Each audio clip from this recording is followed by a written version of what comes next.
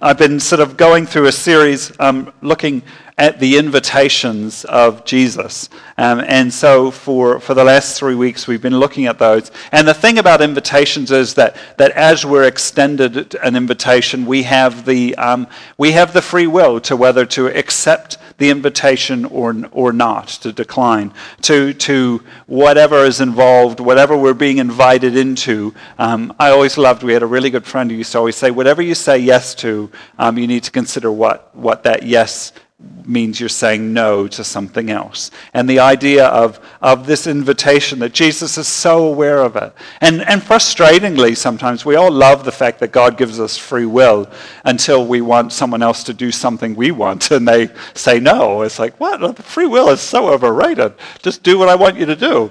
And so this is self-revealing, I guess. And yet, Jesus, as he invites us, he does so with that. There is an incredibly powerful and essential component of each one of these invitations, that it requires each of us on a very regular basis. And if you've been a follower of Jesus for any length of time, you know that it can be a daily invitation. It can be an hourly invitation. And so they are, first of all, Jesus says to us in Matthew 11, come to me. The context of this is so powerful in that it's just in that moment where Jesus is sending out his 12 disciples into the mission of the kingdom. He's given them a go. He's saying, go out, go into the towns and villages and do what it is I did. You know, do the things that I did. That's the context of it. And so Jesus says, come to me. As you partner in the mission of the kingdom, come to me, all you who are weary and carry heavy burdens, and I will give you rest. Take my yoke upon you. Let me teach you, because I am humble and gentle at heart, and you will find rest for your souls. For my yoke is easy to bear, and the burden I give you is light. I want to reiterate again that we've so misinterpreted this in many ways to think Jesus is saying, come to me and life is going to be sweet. It's going to be easy. Everything's going to go well. You're going to be able to eat whatever you want and still fit in those tight jeans and you'll look great. Like all of those sorts of things. We laugh, but we know we've got that. We know, like when things go wrong, it's like, how often do we say, oh, well, God, what have I done wrong? But that's not what Jesus is inviting us into when he's saying, come to me. The second is this, he says, come to me, and then he says, come follow me, or be my disciple. The invitation of discipleship truly is the most profound opportunity that has been given to humanity. That it is, we get to surrender our life, surrender our will. We get to die to all of the things that we want, to all of our perspectives. And in doing so, we get to partner with God in the redeeming of this world. We get to be part of the kingdom business of seeing God's kingdom come and put this crazy, messed up, broken world to right. You looking for a better offer? I don't know, do you know, wow. You know, it is so much more. I'll let you in on a little secret. I very rarely remember anything I say from week to week, other than if I go back to my notes. But one of the things I miss about leading church is I love going to church, being part of church. And much to Angela's, whenever we go away or go outside the area and stuff, I love going to church. I love coming and being where you are. And so and I've done it for most of my life. But and I very rarely remember other sermons as well. And it always scares me when someone says something back that I said. It's always a little bit of oh, shoot. But one of the sermons I most remember is we were on holiday and we went somewhere and we went to church and the guy got up and he just said, Jesus is not inviting you to accessorize your life with a little bit of him.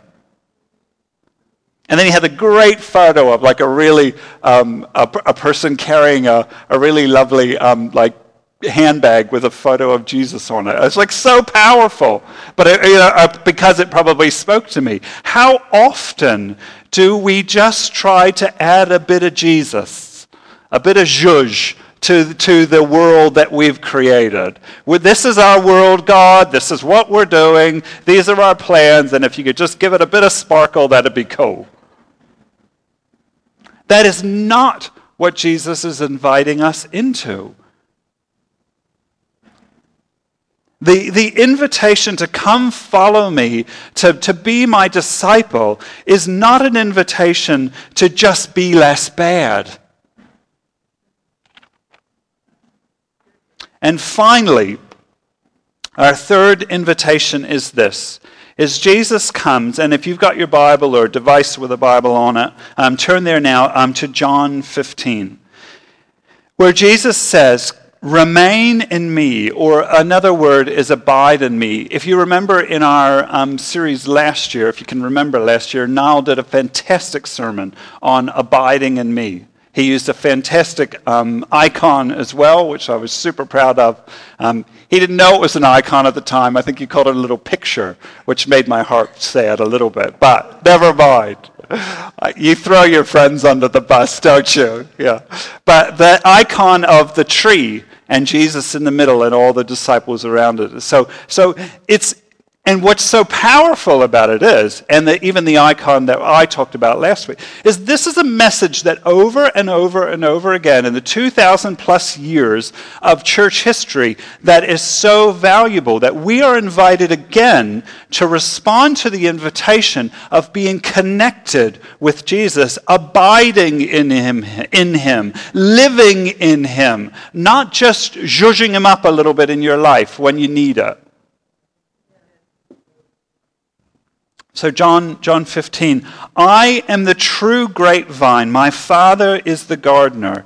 He cuts off every branch of mine that does not produce fruit. And he prunes the branches that do bear fruit so that they will produce even more. You have already been pruned and purified by the message I have given you. Remain in me, and I will remain in you. For a branch cannot produce fruit if it is severed from the vine. And you cannot be fruitful unless you remain in me. As I said, the Message translation puts it, live in me, make your home in me, just as I do in you. Jesus isn't inviting us into a casual sort of when it suits relationship. A once in a while, like when things get real tough, yeah, then come on in. He isn't after us as a part-time hobby.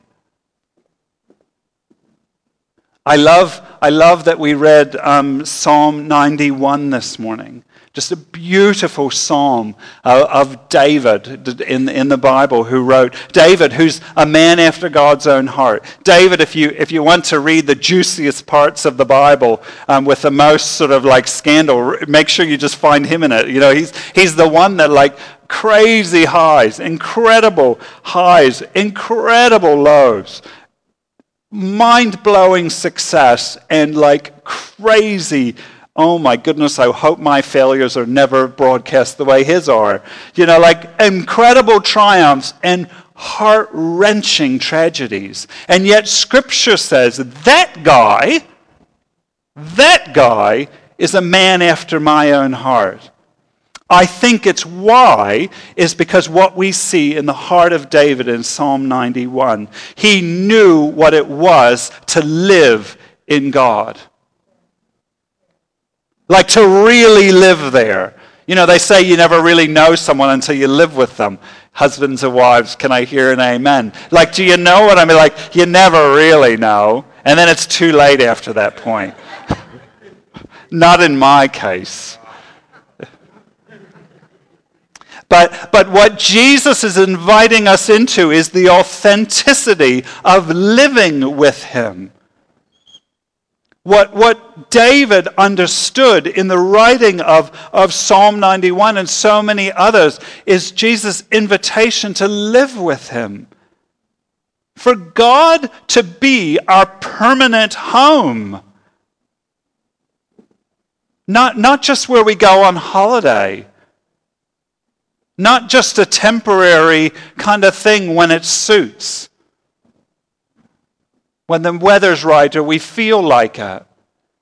He's inviting us to make our home there. To unpack everything.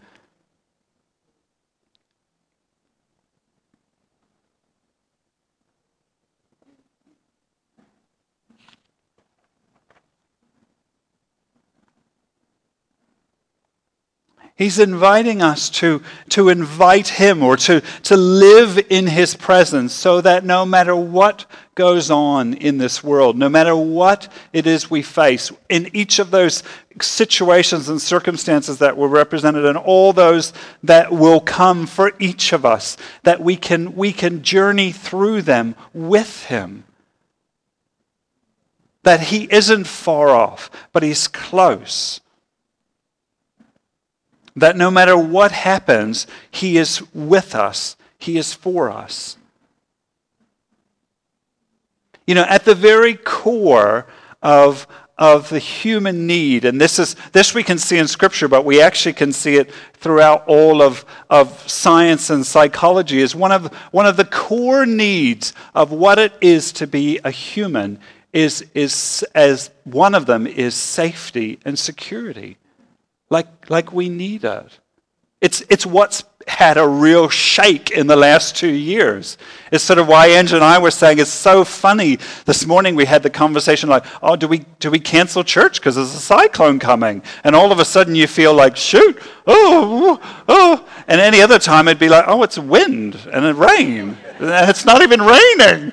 You know, like, but it's we've been shaken, and what's become really poignant is we need security.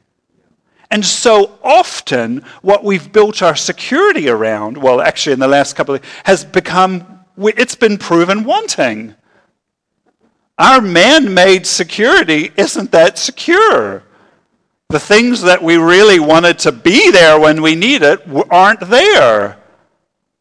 But what Jesus' invitation is come to me.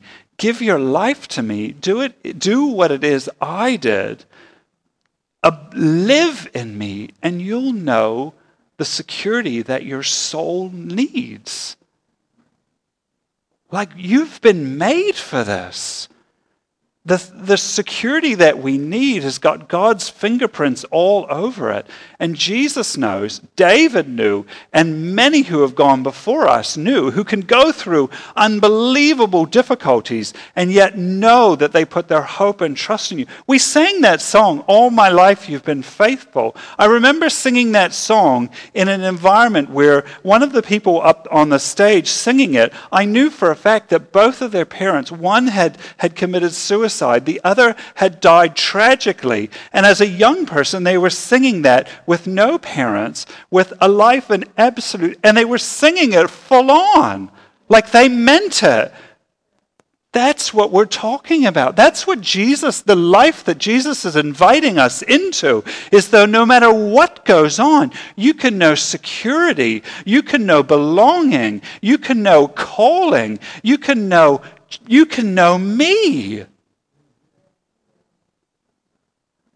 Like Romans, the major writer of the New Testament, Apostle Paul, writes in Romans, and it doesn't get any better than in Romans 5, it says, but God shows his great love for us by sending his Son to die for us while we were still yet sinners. We don't use that word very often, but what it means is even when we had no regard for him, even when it wasn't even on our radar because we were too busy doing our thing our way, God chose us. That's how much he loves us. That's the invitation. That's what we've been invited into. That God's invitation isn't just that he wants us to live in him. It isn't just to meet that core need for security. God's invitation to live in our life is because he loves us. And I wrote here, probably for me as much as anyone else, that God loves you, but he likes you too. Like, I somehow find it easy to think God loves me. I think because he has to. Like it's just who he is. But he likes you. Like, I think there's some of us that need to really get that God actually really likes you. He does. But he likes us, and we see that as we go on.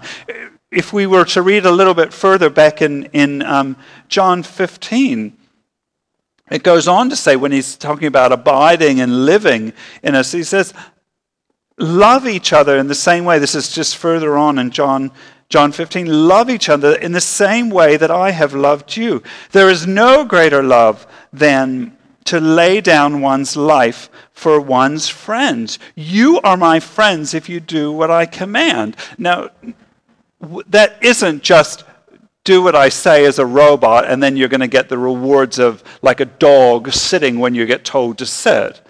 Like, you know that, eh? Like, that's not what Scripture is saying. What Scripture is saying is live the way I've showed you to live. Do the things that I've showed you to do. Like model your life after me. Partner in the work of the kingdom. And this is what it's going to be.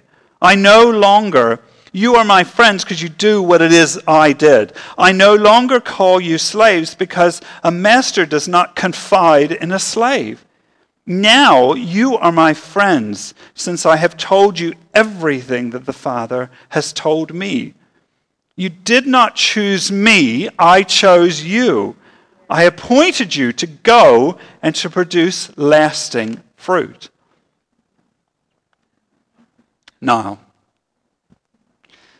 so over the last 3 weeks, we've been sharing about our youth. And I want to do that again. One, because practically, this could be a little bit of an insight. Practically, they say in the work of church, in basic 21st century church gathering, if you want to communicate anything to a church, you've got to do it consistently over 3 weeks because that's the nature of attendance in church.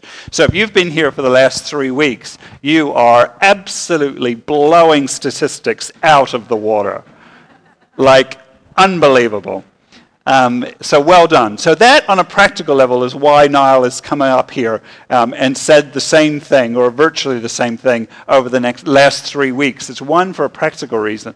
Two, I think it's from a deeper reason, is that how do we go on? We don't want to move on from here. Like, actually, we need to see God move. And there is something about standing and waiting for God to move. There's something about digging our heels in and saying, we're not moving on from here because we're not. Because what in the world would we move on from? Like from youth. So from a, are you going to say about, we haven't had any applications in for a youth pastor yet. So I'm not okay with that. Are you? So we're not moving on from it. So maybe now we'll do this every week. And that could be like an absolute... No, you haven't done that badly. It won't make you suffer that much. But we can't. Why would we? Great segue. Icons, pictures. Yeah. Tomato. Yeah. 2,000 years of rich history crumbles. Look at the pretty pictures. I do get a bit like that when I'm on the spot and I'm trying to figure out what's the right word to say here. Yeah, I'm sure I have... Don't, I'm just kidding. It doesn't matter. They don't care. It's just a way of... Yeah. Admittedly, we have gone back and sort of listened to the podcast. And there are definitely words in there that I clearly have made up that are not in the English dictionary. So I get a bit like that. But anyway, you'll have to forgive me there.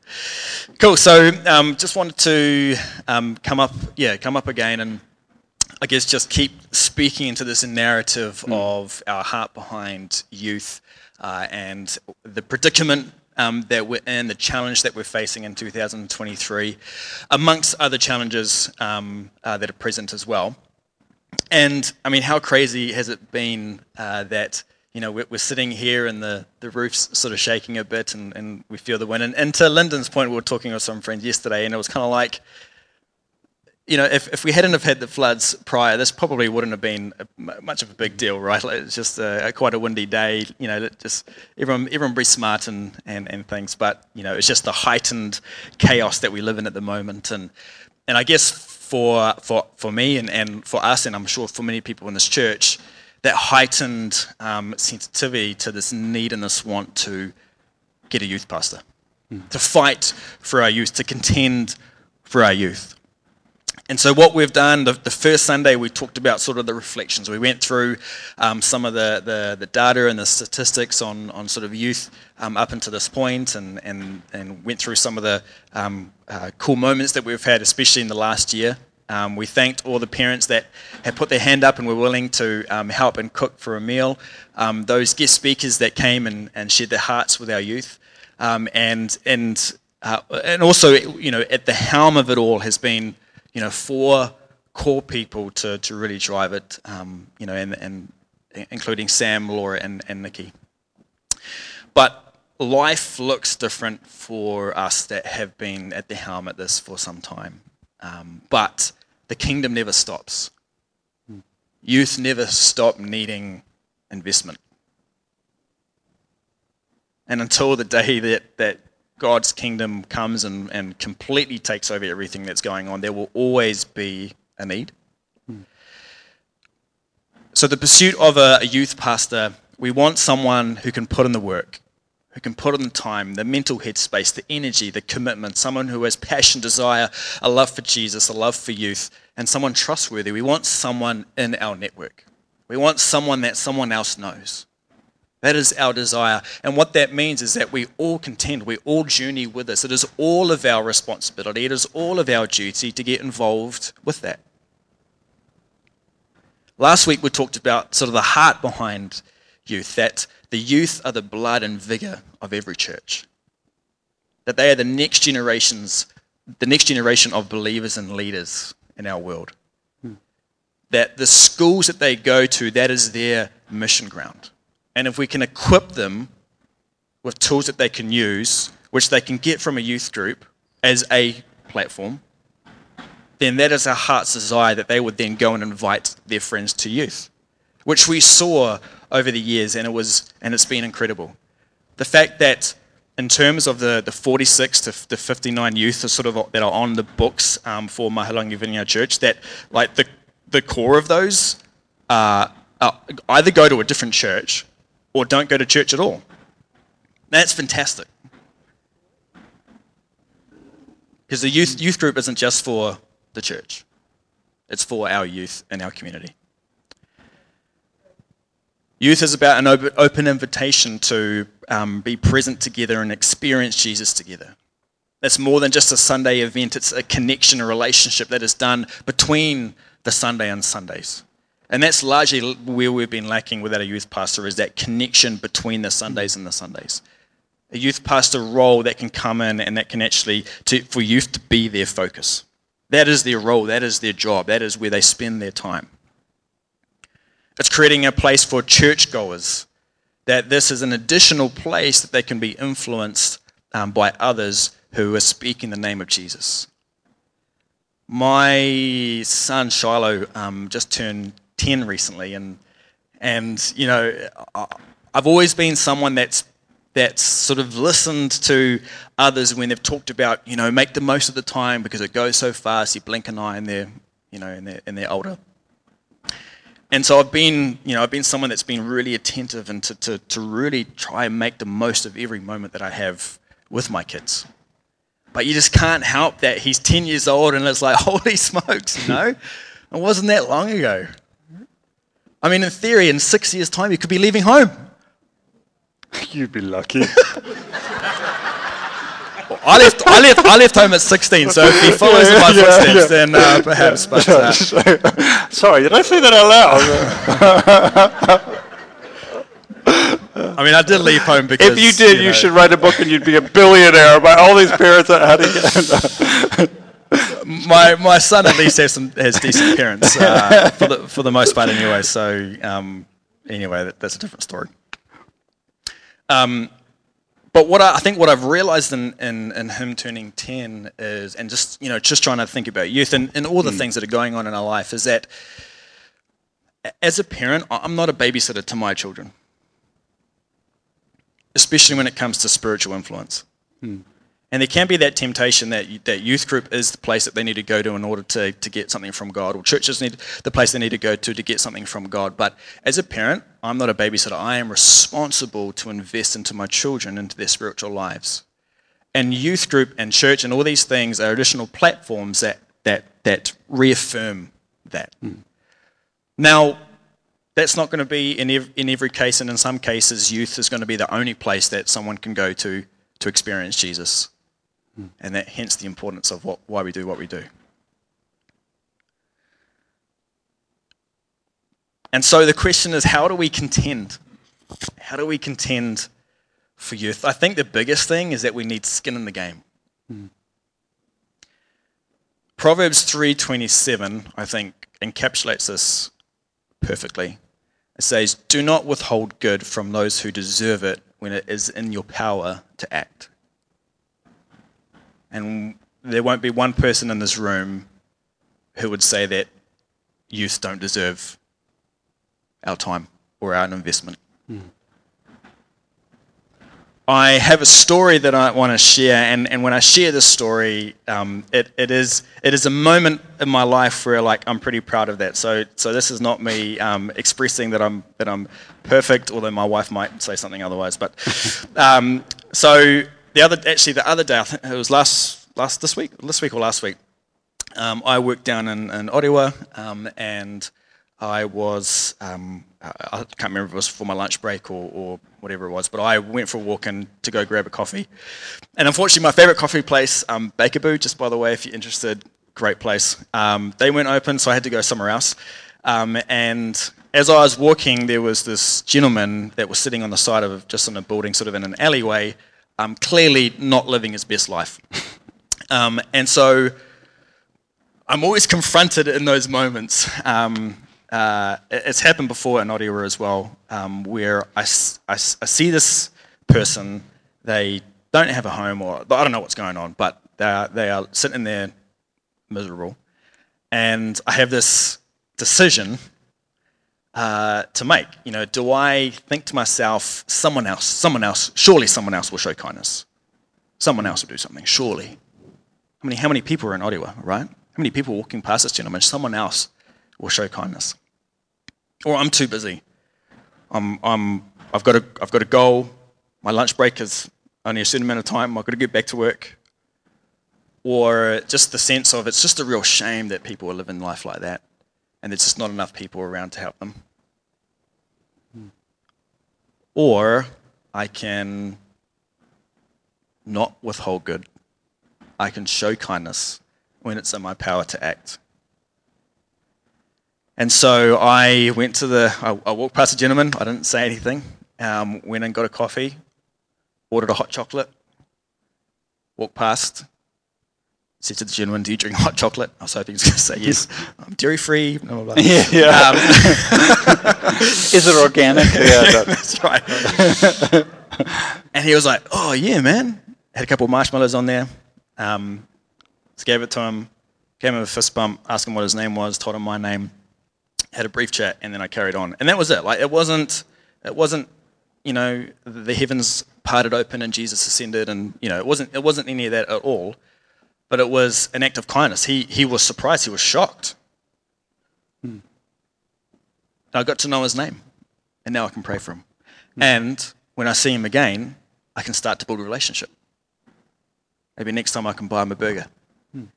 Or maybe next time I can invite him and we can sit at the cafe together God willing, I'll get to see him again. And that is skin in the game. Now, admittedly, there's been plenty of times where that hasn't happened. So this isn't a story of, well, no, you got skin in the game. But in that moment, I had skin in the game. And so some practical examples of skin in the game here is a youth pastor takes finance. And it's difficult for me, and please hear my heart when I say this, it's difficult for me to say, well, the church should just finance a youth pastor and pay them a full-time role, but I sit here and I don't give, I don't tithe. Now, there may be various reasons that I might not do that, but it's hard for me to have skin in the game and to speak like that if I'm not in the field itself. It's hard for me to have skin in the game and say, man, I wish we just had more volunteers, and I'm not myself putting my hand up and saying, hey, I can help. And if I'm to be really, really open and honest, and there may be various reasons for this, but I sent an email out about last week. I've had one parent say that I'm willing to help on a Sunday morning with the Year 7 and 8s. And if you haven't received that email, please let me know. If it's gone to spam, maybe check that, or if we don't have your email address right, whatever it may be. But we emailed all the parents. And so my heart is that, again, not one person in this room would say that youth aren't worth investing into. Everyone would say that. Everyone would say that youth are worth investing into financially. Youth are worth investing into with my time. Or perhaps you've got other skills or things that you can present that would help. But those are just two very, very practical examples of that. I've had a few people, and the reason why I bring that up is because I've had a few people say, hey, the 20 hours is a bit of a block. It probably will cut down the amount of people that would be willing to put their name forward, and I totally get that and agree. We sent an update in our Vineyard Weekly Connector. Again, if you don't get those, please sign up to them because they're really, really helpful in terms of communicating. Is that, look, if you know someone that is looking for a full-time role, please get them to apply. We can have that conversation. We can find an alternative. I know that there is a balance of another 20 hours in different areas in our community that would balance it out to make it the 40, or we can have a conversation with them around what that looks like at Vineyard. Mm-hmm. But it does take all of us to have skin in the game. To whatever capacity and degree that looks like for you. If it was someone else walking past that gentleman in Ottawa, maybe your way of doing that would have been to actually sit down with them and have a conversation rather than buying hot chocolate, or maybe you would have bought a bagel instead, or whatever it might be. Everyone is unique and can provide and help and have skin in the game in different ways. I'm not saying that there's one way to do it. But let's fight for our youth. Let's fight for our youth. When a man prepares for the day of battle, a man prepares for the day of battle, but it is the Lord who brings the victory. When we work in the realm of the possible and do everything that we can, then we can truly trust God to bring the outcome, to work in the impossible. We can't control the outcome, but we can control the next thing in front of us. And we can do it with all of our heart. Do not withhold good from those who deserve it when it is in our power to act. And so some practical next steps from here as I wrap up. The email that I sent was somewhat of an SOS. So if you haven't yet read it, please read it. If you haven't got it, let me know after the service. We can make sure that we got your email right. Check your spam as well. Or if you have read it and just haven't had time to reply, totally get it. But if you can make it a priority, that would be fantastic, because the sooner that we can get the hands up and say, hey, we can help, the sooner we can get this ball rolling. We've also, in terms of Easter camp, we've had a couple of people that have put their hand up for that. So we're looking for camp mum and dads to go along and to be present at Easter camp.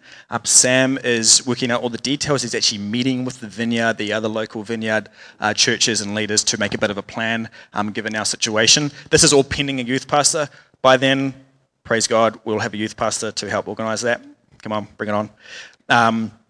You would have received the email of the job description. Please, please, please send it out to your networks. If you've already done it, if there's someone else that you can think of, keep sending it out. If you haven't got that yet, please let us know. And please also know that, hey, don't let the 20 hours be the sticking point for someone not signing up. Just have them sign up if there's interest there. And pray. We look to God in the impossible as we do our part in the possible. God brings victory when we prepare. So let's all, in whatever way, the capacity and the season that we're in, let's all have skin in the game. Cool. Why don't we stand? And those, as you pray too, can you do so with, with a bit of a journal? And if you feel like God has given you any pictures or anything in that that would be helpful, please write those things down, share them, and we'd